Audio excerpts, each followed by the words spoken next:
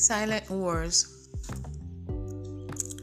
The first time I ever had white rice and pepper soup was at his place. He had invited my family for lunch. We were members of the same local church, and because we weren't a large congregation, everyone knew each other basically. One could describe him as a quiet man, yet not withdrawn, average height, light skin, and a small frame. He always appeared neat, nothing out of place. A well-tucked-in shirt, polished and shiny shoes, very well groomed. I was young, just 15, and it was the first time ever to know the profession of cooking in such a glorified way. He was a chef for one of the new generation banks that no longer exists. From the look of his apartment, which was a simple yet tastefully furnished duplex, he seemed to be doing really well. He asked for a little assistance in the kitchen, and he was chatty about this and that, yet in a quiet voice. At some point, he held my hand and talked. I can't remember exactly what he said in that moment though. But now that I think of it, I feel a sad tug in my heart.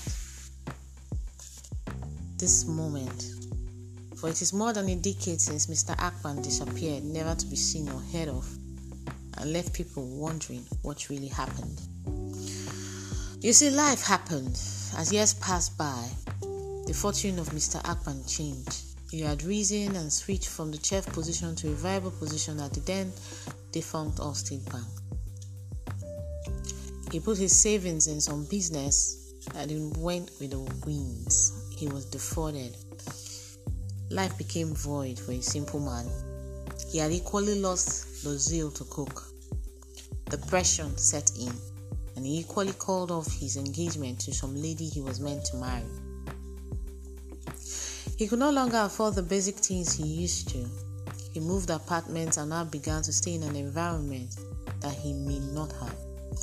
The transition from a duplex to one room with a bed on the floor must have been a humbling experience, but he seemed to carry it well, silently and occasionally breaking into a subtle smile while he spoke.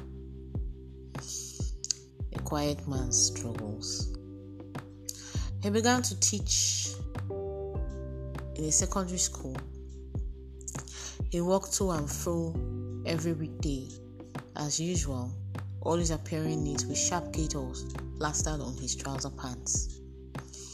I learned he was paid peanuts, something around the neighborhood of 10,000 naira. No one really knew what it was like for him. I think I had gotten into the university by this time doing basic studies, and sometimes we get to see at church when I'm on holidays.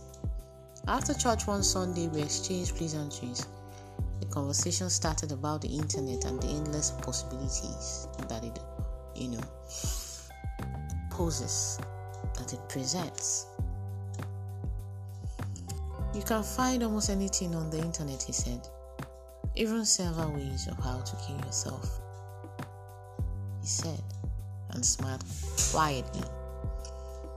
I was speechless. To be continued. I'm Akwere Idono Blue Cakes Nigeria, a seasoned cake maker and extraordinary tutor, storyteller, and amiable TV host. Please follow us on all our social media platforms. And if you need to send a personal message, it's akwereidono@gmail.com. I'm looking forward to hearing from you, your feedbacks and all. Thank you.